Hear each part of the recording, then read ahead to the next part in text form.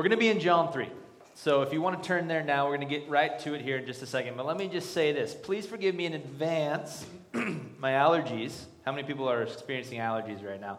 Allergies hit me just 2 days ago. Finally, I knew it was coming. It's sort of like that, that dentist appointment that you got to go to, and you're just hoping to avoid it. Like, maybe if I just don't show up. Anyway, that's where I'm at. And so forgive me if I'm coughing and hacking and all kinds of weird things. But today, we're going to look at maybe, as Pastor Kelly said, the most famous passage, definitely the most famous verse in my opinion, and one of the most telling interactions that Jesus has in his earthly ministry. John 3 is actually the 1000th chapter in the Bible. I didn't know that. That's pretty amazing. I counted, actually. That's what I've been doing all week. I literally barely made... No, I'm just kidding. It's 1000th chapter in the Bible. I read that from people who are smarter than me, so if it's wrong, then blame them. And it contains an interaction, two interactions that Jesus has with two very different but very important people. Today, we're only going to look at the first one. We're going to look at the interaction that he has with a man named Nicodemus. And we'll get to know Nicodemus here in a second. And I say only, but honestly, we're going to have a hard time getting to everything that's great about this passage. So that's why we're going to dive right in, okay? So we're going to read the first few verses here, talk about it a little bit, read a few more, talk about it, read a few more, and then we'll wrap up there. So John chapter 3, verse 1 says this. Now there was a Pharisee, a man named Nicodemus, who was a member of the Jewish ruling council. He came to Jesus at night and said, "Rabbi, we know that you are a teacher who has come from God. For no one could perform the signs you are doing if God were not with him." Jesus replied, "Very truly I tell you, no one can see the kingdom of God unless they are born again." "How can someone be born when they are old?" Nicodemus asked. "Surely they cannot enter a second time into their mother's womb to be born." And Jesus answered, "Very truly I tell you, no one can enter the kingdom of God unless they are born of water and the Spirit. Flesh gives birth to flesh, but the Spirit gives birth to spirit. You should not be surprised at my saying, 'You must be born again.' The wind blows wherever it pleases. You hear its sound, but you cannot tell where it comes from or where it is going.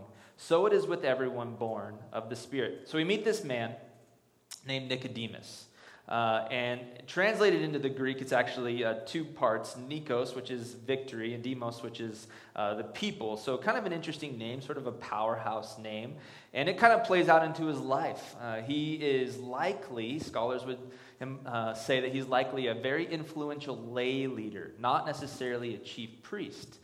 So while he is a Pharisee, he's actually more of a, he's not working necessarily in official capacity. He's just a very influential person.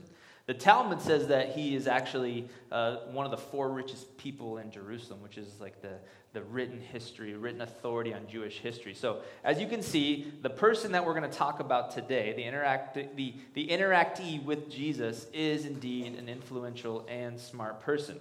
But something is interesting about this, right? He goes to meet Jesus, as we notice. He meets him at night.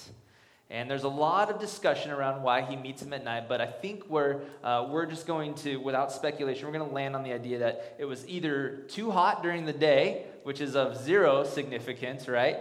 Or probably more likely, the fact that Jesus had just got done, as we talked about last week, clearing out the temple. And he did so in a way that kind of ruffled some feathers. And the feathers being ruffled belonged to Nicodemus's people. They were his peeps. And so he's like, I got to meet this Jesus guy, but no one's going to be super happy about it. So let me go meet him at night. And the reason why he does so, he's probably a little nervous about it, but he knows that this is too much, there's too much at stake, because he realizes something special about Jesus. So he starts out the conversation, and he acknowledges that Jesus was indeed a man sent from God, that God was with him. And he even calls him rabbi. Now, to us, we're like, okay, big deal. I know that term. But to Nicodemus, that would have been the highest form of praise to someone who was a teacher of God's word. Right? He was basically saying, like, you are incredibly smart. You are well-known, well-read. You understand what's happening. And to think about that, there is very little that we know about Jesus at this point, but Nicodemus believes that there's something special. So Jesus gets this, he praises Jesus. He says, "You're a wise man." He calls him rabbi, but Jesus doesn't really play to that. He just goes right into what he's trying to convince Nicodemus of. He says, "I tell you the truth, unless you are born again, you cannot see the kingdom of God." You're like, wait, what did he just say? Nicodemus' response, of course, is that. What? Be born again? How can I possibly do that, right? How can a 32-year-old man like myself crawl back into my mother's womb? Now, the idea sounds crazy. The imagery is just flat out wrong. Am I right? Nicodemus is like, what in the world? I just sat down, I took this risk, and Jesus is telling me to do what? And you can almost imagine Jesus' response. He says this thing, and of course, Jesus being Jesus, sometimes I feel like he just did things to really mess with the religious people. So he's just kind of sitting there with a smirk do you think that's what I meant? Do you think when I said that, I was implying that you would do that, Nicodemus? Stop interrupting me, and let me tell you what I'm going to tell you. So then he continues to explain what it means to be born again. He says, "I assure you, no one can enter the kingdom of God without being born of water and the Spirit. Humans can reproduce human life, but only the Holy Spirit gives birth to spiritual life. So don't be surprised when I say you must be born again." Now, that particular part right there also has some interesting connections, right? To be born of water and of spirit, and there's a lot of different ideas on what that is, but the big idea really is that there is both a spiritual and a physical birth, and they're separate events. So Jesus is starting to get at the root of what's significant. He makes this bold statement, and it's really important. And Nicodemus is probably at this point going, okay, where is he going with this? Essentially, what he's saying is life without the Holy Spirit is not life at all. That you can be physically alive, and you can even be a spiritual person, a religious person, in fact, like Nicodemus was, but unless you have the Holy Spirit in you, you are dead. That's the first bold claim that Jesus makes in this passage. Listen to the words of Ephesians 2. They sort of reiterate what Jesus is teaching here. We're going to read verses 1 and 2 and then 4 and 5. It says, "As for you, you were dead in your transgressions and sins." That's essentially what Jesus said. In which you used to live when you followed the ways of this world and of the ruler of the kingdom of the air, the spirit who is now at work in those who are disobedient. Essentially saying you had a wrongful spirit working in your life. But, in verse 4 it says, "But because of his great love, God who is rich in mercy made us alive with Christ, even when we were dead in our transgressions," which that'll play out significantly here in a moment. It is by grace that you have been saved. So if you're like me, you're reading this section and you read the interaction that Jesus is having with Nicodemus, you read this passage, and it sort of makes me wonder. It poses some questions that I have. And we're going to talk about these here for just a brief moment. And I will admit, they're a little bit more into the theological weeds than we normally get, but they're significant to this interaction, so that's why we're diving in. Basically, what Jesus is saying is, if you are dead without the Spirit, right? If you don't have the Spirit in you, even though you're physically alive, you're spiritually dead. How do we know that there is a spirit that we need? If we are dead, how can we possibly know that we're dead? Of course, the answer is we don't, right? And that's what Jesus is trying to get at this point. He's basically saying to people like Nicodemus, you don't understand. What I'm going to tell you here in a moment is hard for someone. It's actually impossible for someone who doesn't have the Spirit in them to understand. So, of course, you won't get it, which we'll read about in just a second.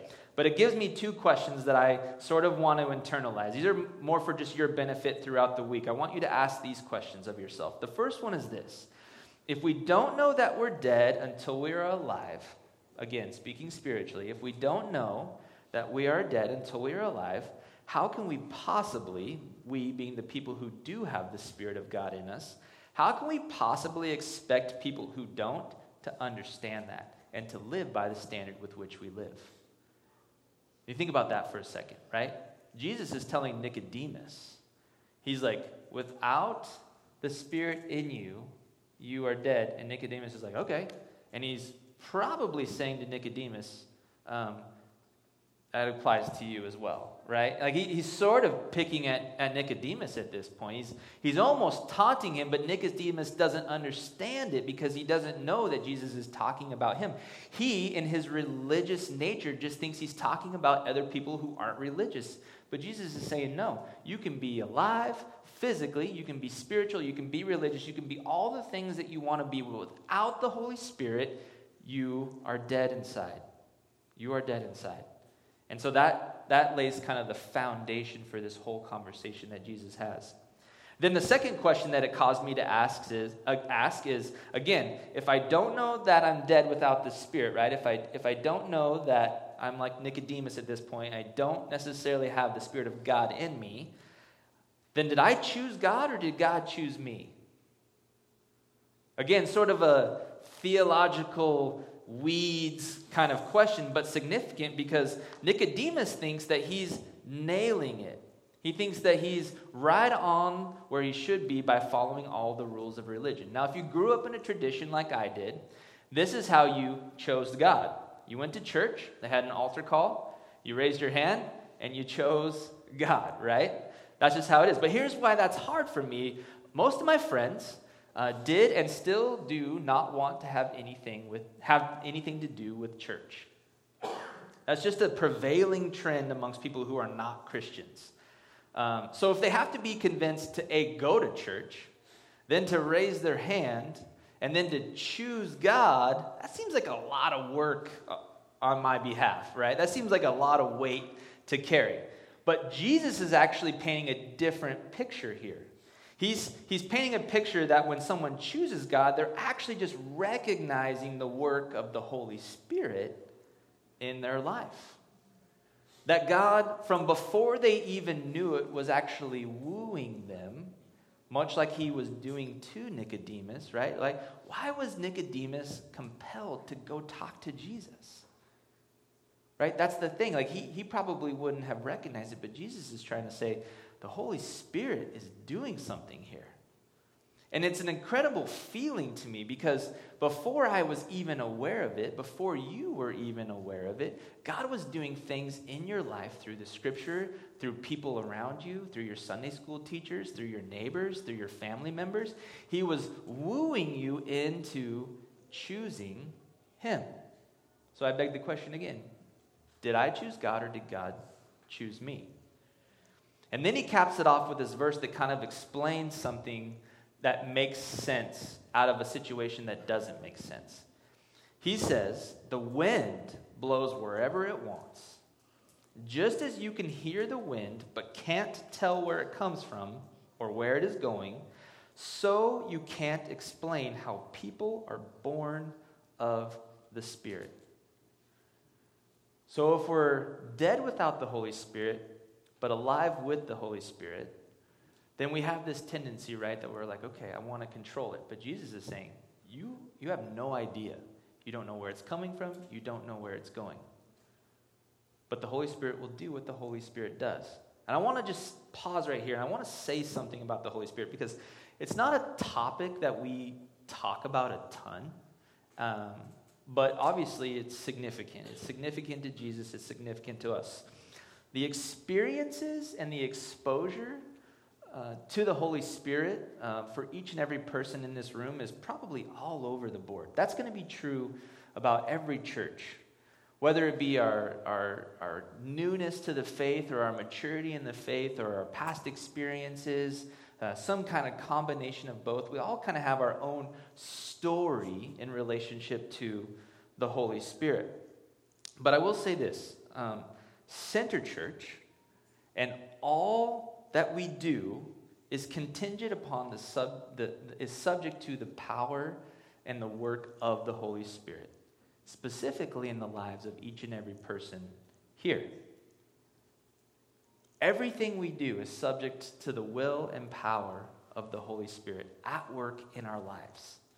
Jesus told us at the end of his earthly ministry that we would receive an advocate and a helper to further the ministry that he started, that he initiated with his life, death, and resurrection.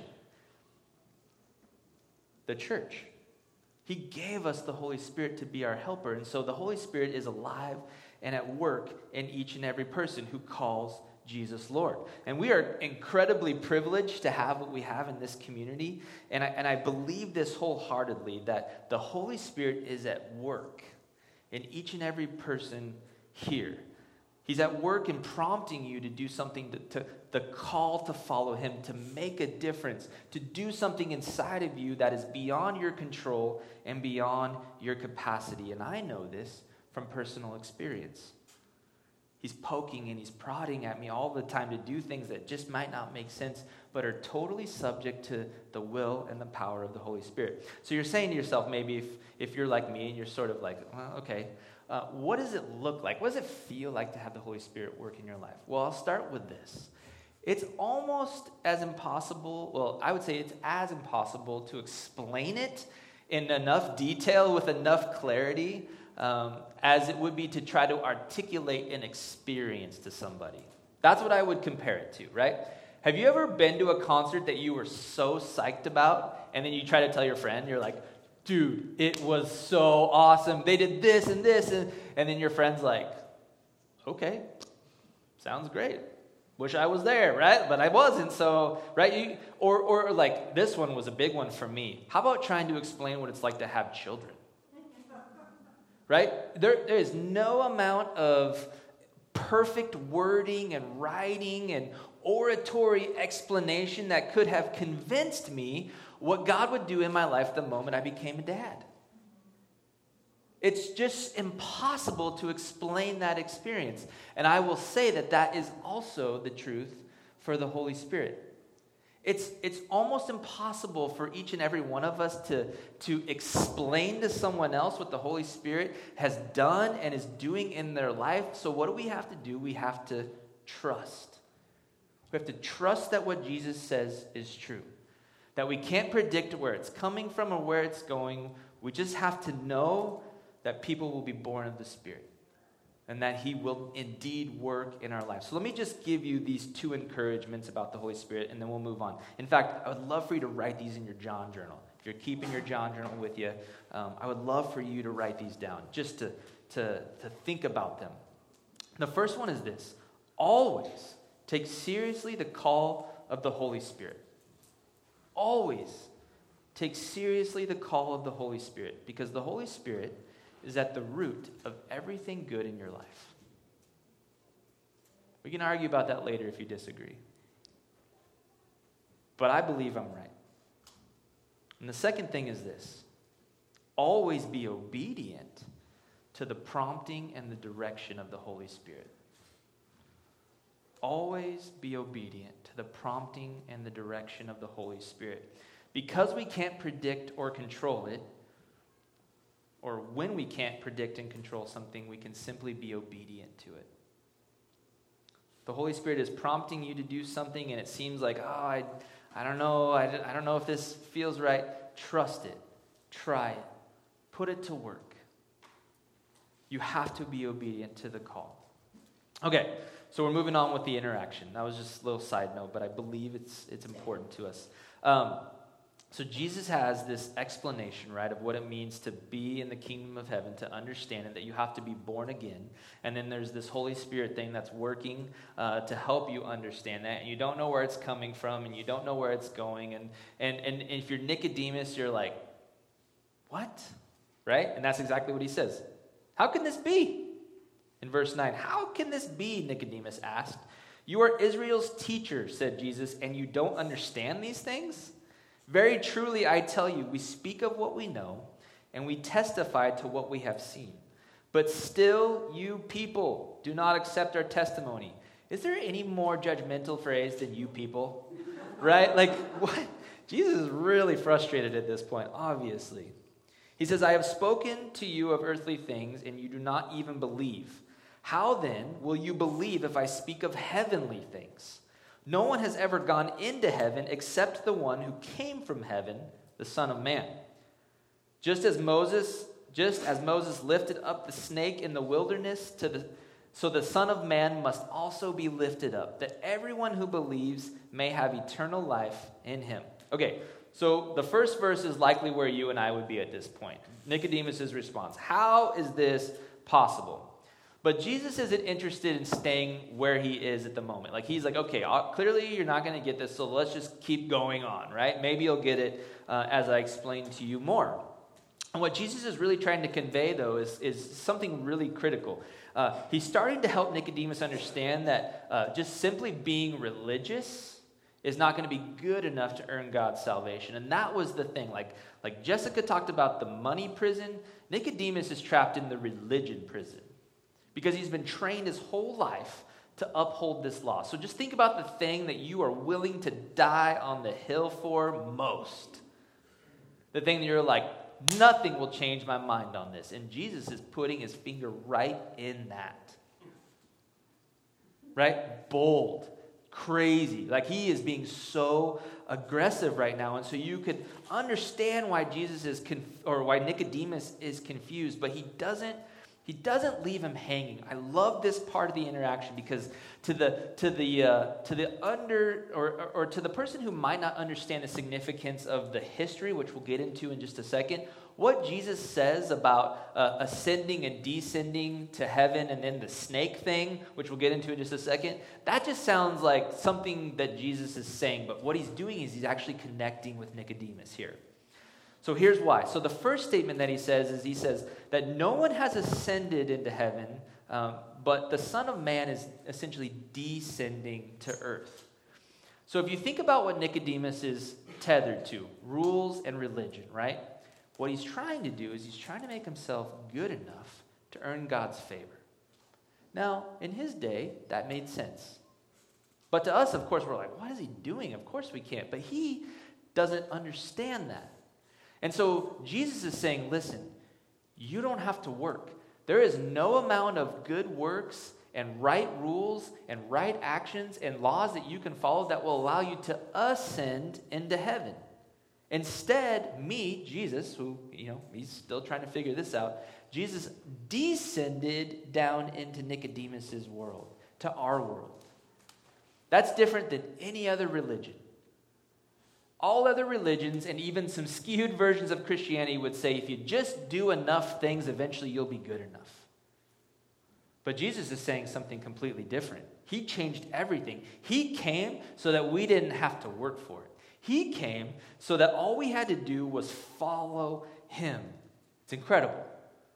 And his response is starting to clue Nicodemus in on the idea that he is not just a man of God, he is God in man, right? Like, that's the theme of this opening section of John, is he's trying to convince people that he's not just a man with special powers, that he's God in the flesh. He's God on earth. So he's like, got Nicodemus's wheels turning, and then he caps it off with an even more incredible statement that Nicodemus would have been like, wow. So he says this in verse 14 and 15. He says, and as Moses lifted up the bronze snake on a pole in the wilderness, so the Son of Man must be lifted up, so that everyone who believes in him will have eternal life. So at this point, if it's you and I, let's just put ourselves in Nicodemus' situation, right? Well, maybe it's just you. You're sitting there. You're like, clearly Jesus is something special about him. So you're like, I want to talk to this guy. And he tells you that you have to be born again. You're like, I don't know what that means. He tells you that that there's this Holy Spirit, this weird spirit that's going to come and make you alive, right? And then he goes on to say some of like the craziest things about like a snake being lifted up on a pole in the wilderness. So you're like going into the conversation thinking, I'm going to get something awesome out of this, and now you're just bewildered. You're just flat out like, what in the world is Jesus saying? But for Nicodemus, it's actually very different, because what Jesus is referring to is a story out of Numbers chapter 21, right? That life verse from Numbers 21, anybody, right? You memorized that chapter of the Bible for sure, right? No, not at all, right? That is like buried in like the history of the Jewish tradition, right? Like here we have a section of the Bible that only people like Nicodemus would have had any interaction with. Like, they memorized it, they know it, it's super important to them, and so Jesus pulls a reference out of there. And essentially what he's referencing is the Israelites are on a journey, and they have to take the long route, not the first time, as you probably know if you've read that section of the Bible. And what do? They become a bunch of whiners again. Like they're literally whining to each other about God and Moses. God and Moses, like the two most prominent people in their minds. And they're just like, what are they doing? Why? Woe is me. And so God's like, okay, whatever. We've been through this before. So what does he do? He sends snakes to bite them. Get what you deserve, right? That would be my attitude. Luckily, God's better than all of us. So he sends snakes to bite them, and they start biting them, and they actually start dying, and so they're panicking, and they actually repent, and they turn, and they're like, God, what do we do? And so God tells Moses, he says exactly what it says here. He says, put a snake on a pole and lift it up, and anyone who looks at it will be healed and not die. You're like, okay. So he puts the snake on the pole and lifts it up, and people who are looking at it will be saved from their ultimate destruction. So let's start to draw the parallels here. I'm going to draw 3 parallels for you that Nicodemus would be connecting at this point. Like Jesus hasn't been crucified yet, so he hasn't seen this, but if he had, he would understand it in this light as we can. The first parallel is to the snake and sin. Right? We all know that in the creation story, our sin and death is tied directly to the serpent. And essentially what Jesus is starting to lay down is that we're all snake bitten. And the result of that snake bite, the result of those bites is our ultimate death and destruction. So he starts to make this parallel. He says, okay, Moses had the snake and then there's sin, right? So we have these things in our lives that are causing us death. Then the second one is the pole. And he would parallel that to the cross, right? So the remedy for these snake bites was to lift the snake up on the pole, which if you're familiar with modern medicine, the snake is actually the symbol for modern medicine, right? And so this parallel that he's drawing is that he has a snake and healing lifted up on a pole, and our healing would be Jesus lifted up on the cross. So you have this pole that the snake's being lifted up on, and now Jesus is making a parallel. He's saying, your healing is going to be lifted up on a pole as well. It's going to be Jesus on the cross. But then the most important part of this situation that we can parallel is the fact that all you had to do was look and be healed. To look and believe. So we have this parallel now where the snake has been lifted up on the pole, and the people have to just look at it, and then they will be healed. And we, over here as Christians now, as Christ followers, we have a sacrifice in Jesus lifted up on a pole, and the only thing we need to do is see and believe. To see and believe. Can you start to see how brilliant this interaction is with Jesus that Nicodemus is having? I mean, if in our context, to look at it now and see what Jesus is saying is life-altering, world-shattering. And you know the best part is for me is that he did it in a way that Nicodemus was very familiar with. He did it in a way that he would understand. That's pretty incredible. It helps me with confidence say that he will do the same thing for you and I. He's not going to leave you confused. He's going to come down into your world. He's going to speak your language. He's going to do so, as he mentioned previously, through the Holy Spirit. So it's at this point where we go from, this sort of bizarre interaction that Nicodemus is having, but clearly a significant one that Jesus is he is laying out some significant patterns, as we would call them, patterns of theology, belief systems now. But to Jesus, it was just truth. And to Nicodemus, it was life-altering. And so it's fitting that the very next verse is literally the greatest verse in the Bible.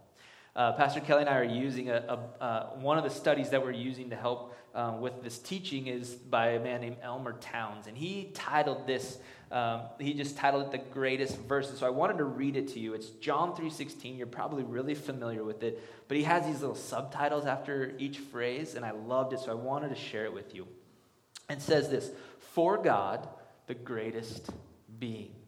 So the greatest degree, loved the greatest affection, the world, the greatest object of his love, that he gave the greatest act, his one and only Son, the greatest treasure, that whoever, the greatest company, believes the greatest level of trust, in him, the greatest object of our faith, shall not perish, the greatest act of salvation, but have the greatest assurance, eternal, the greatest promise, life, the greatest blessing.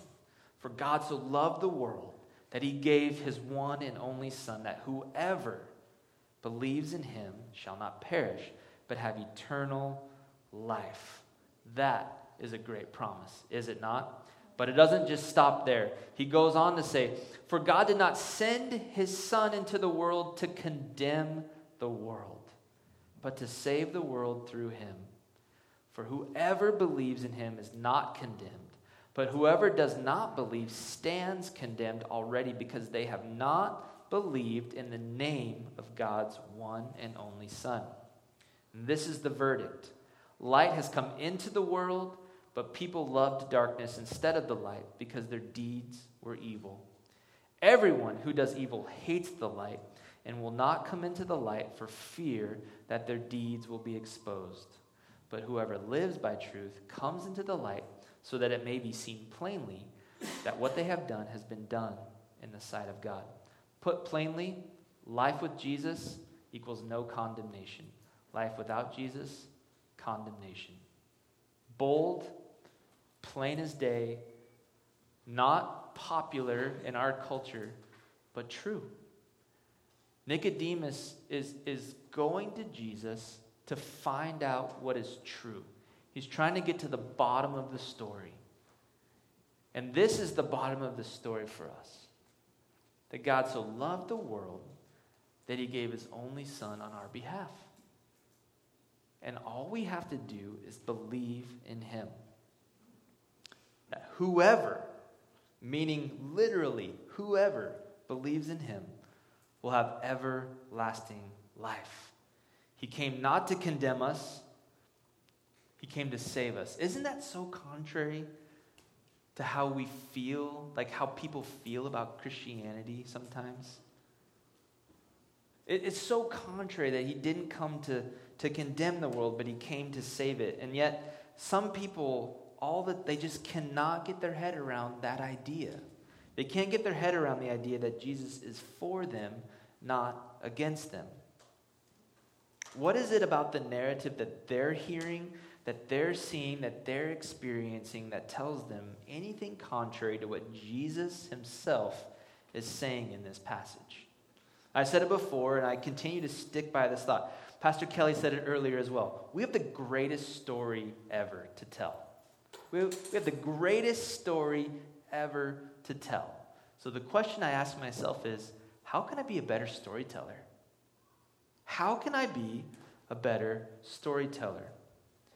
Jesus says that he came into this world to be a light, to shine in the darkness, to expose a world overcome by sin. And people who want to live apart from God, who are dead, will continue to chase the darkness. But people who look upon and believe in him, right? We're not trying to ascend to him. He's descended to us. So we simply look upon and believe in him, and we have true life. We have true life. We are saved. Our salvation is found in that very idea. Life with Jesus is life. Life without Jesus is death. So let me encourage you this. When you choose to believe in Jesus, the Holy Spirit will begin to work in your life, and he will change you. He will make you a different person. This is made true or made light of in 2 Corinthians 5:13. So I'm going to read this, and then we're going to finish up. But I just wanted to share this with you as we wrap up. This is Paul talking to the church at Corinth. He says, if we are out of our mind, as some say, it is for God. If we are in our right mind, it is for you. For Christ's love compels us, because we are convinced that one died for all, and therefore all died. And he died for all. Again, just paralleling what Jesus said with the whoever. So from now on, we regard no one from a worldly point of view. Though we once regarded Christ in this way, we do so no longer. Therefore, if anyone is in Christ, the new creation has come. The old has gone, the new is here. All of this is from God, who reconciled us to himself through Christ and gave us the ministry of reconciliation. That God was reconciling the world to himself in Christ, not counting people's sins against them. And he has committed to us this message of reconciliation. We are therefore Christ's ambassadors, as though God were making his appeal through us. We implore you on Christ's behalf, be reconciled to God. God made him who had no sin to be sin for us, so that we might become the righteousness of God. You know, the greatest lie that we buy into as Christians, as Christ followers, is that playing it safe is the way we should live. That trying to control everything is the safest play we have. And I love Jessica's testimony because I had no idea what she was going to say. But my goodness, did she hit it on the head when she said the things of, when I have money, I'm in control. When I don't, I'm not. And it's the same thing for whatever that thing is that holds you in your prison. If I have this, I'm okay. And if I don't, I'm not. If it's anything other than Jesus Christ, it's not real. It's not real. That's the lie. Where the truth of following Jesus is this: the safest, honestly, the safest play that you can live in your entire life is to risk everything for the cause of Christ, and to do so through the prompting of the Holy Spirit. To do so through working out in your life what God is calling you to do. It may sound crazy to you. It may sound foreign to you. It sounds scary probably, but that's what he wants. Right? We are his ambassadors. We are committed to this message of reconciliation. So here's my prayer for us, and then we're going to wrap up. I want to read this to you, and then I'll finish out with a prayer. But this is what I'm going to pray this week for everyone at Center Church. It'll be on the screen. May the light of Jesus shine brightly in and around your life. I pray that the love of Jesus would compel you to chase after the godly desires of your heart. It's the thing he's put in you that you're just not sure, and you're just too I don't know. And I just pray that you would chase that. I pray that you would chase that. And finally, that the Holy Spirit would have primary influence in your life as you go about your days doing what you get to do. I'll say this about this passage. There's so much more that we could have gone over today, but I really believe this to be true about what I had this weird nervous energy. Not like I'm nervous to be up here, but I just was like, man, I don't know if we're going to get there. I just don't know if everything being said is going to get there, but I trust wholeheartedly that the Holy Spirit is poking at each and every person in this space today and saying, I'm just waiting for you to chase it. I'm just waiting for you to do that thing that I've been wanting you to do, that I've been telling you to do for this whole time, however long it's been. I'm just waiting for you to have the faith to chase it. Let's pray. God, thanks for today. And man, we're just so thankful for a message like this where you have reminded us that you sent your son on our behalf. The grace and the mercy, the freedom that we get to live within as Christ followers is incredible. And I pray that if there's a person in this room that is not following you, God, that you would help them understand that it's a simple choice to look and believe, to believe in the name of Jesus as the Son of God. And that when they do so, the Holy Spirit will begin to work in their life, and they will be a changed person for the better. God, I'm thank you for that reality in my life, in the life of people around me, like my friend Pastor Kelly, my wife Thea, our friend Brandy. God, the people who lead this church, who lead these ministries, Jessica and Patrick, God. God, I pray blessing over this church. as you are doing something, as you are preparing us to take whatever the next step is, God, I pray that we would follow that prompting, that we would not be scared, because the safest play is risking it all for you. I believe that, God. I believe that would ring true in the lives of everyone at Center Church, that we would take seriously the call to be your ambassador, to love people well, to show people the light of Jesus. We could do so with confidence that we're not going to fail. You will not allow that to happen. When we're working on your behalf, God, we're really alive. I pray that would be true.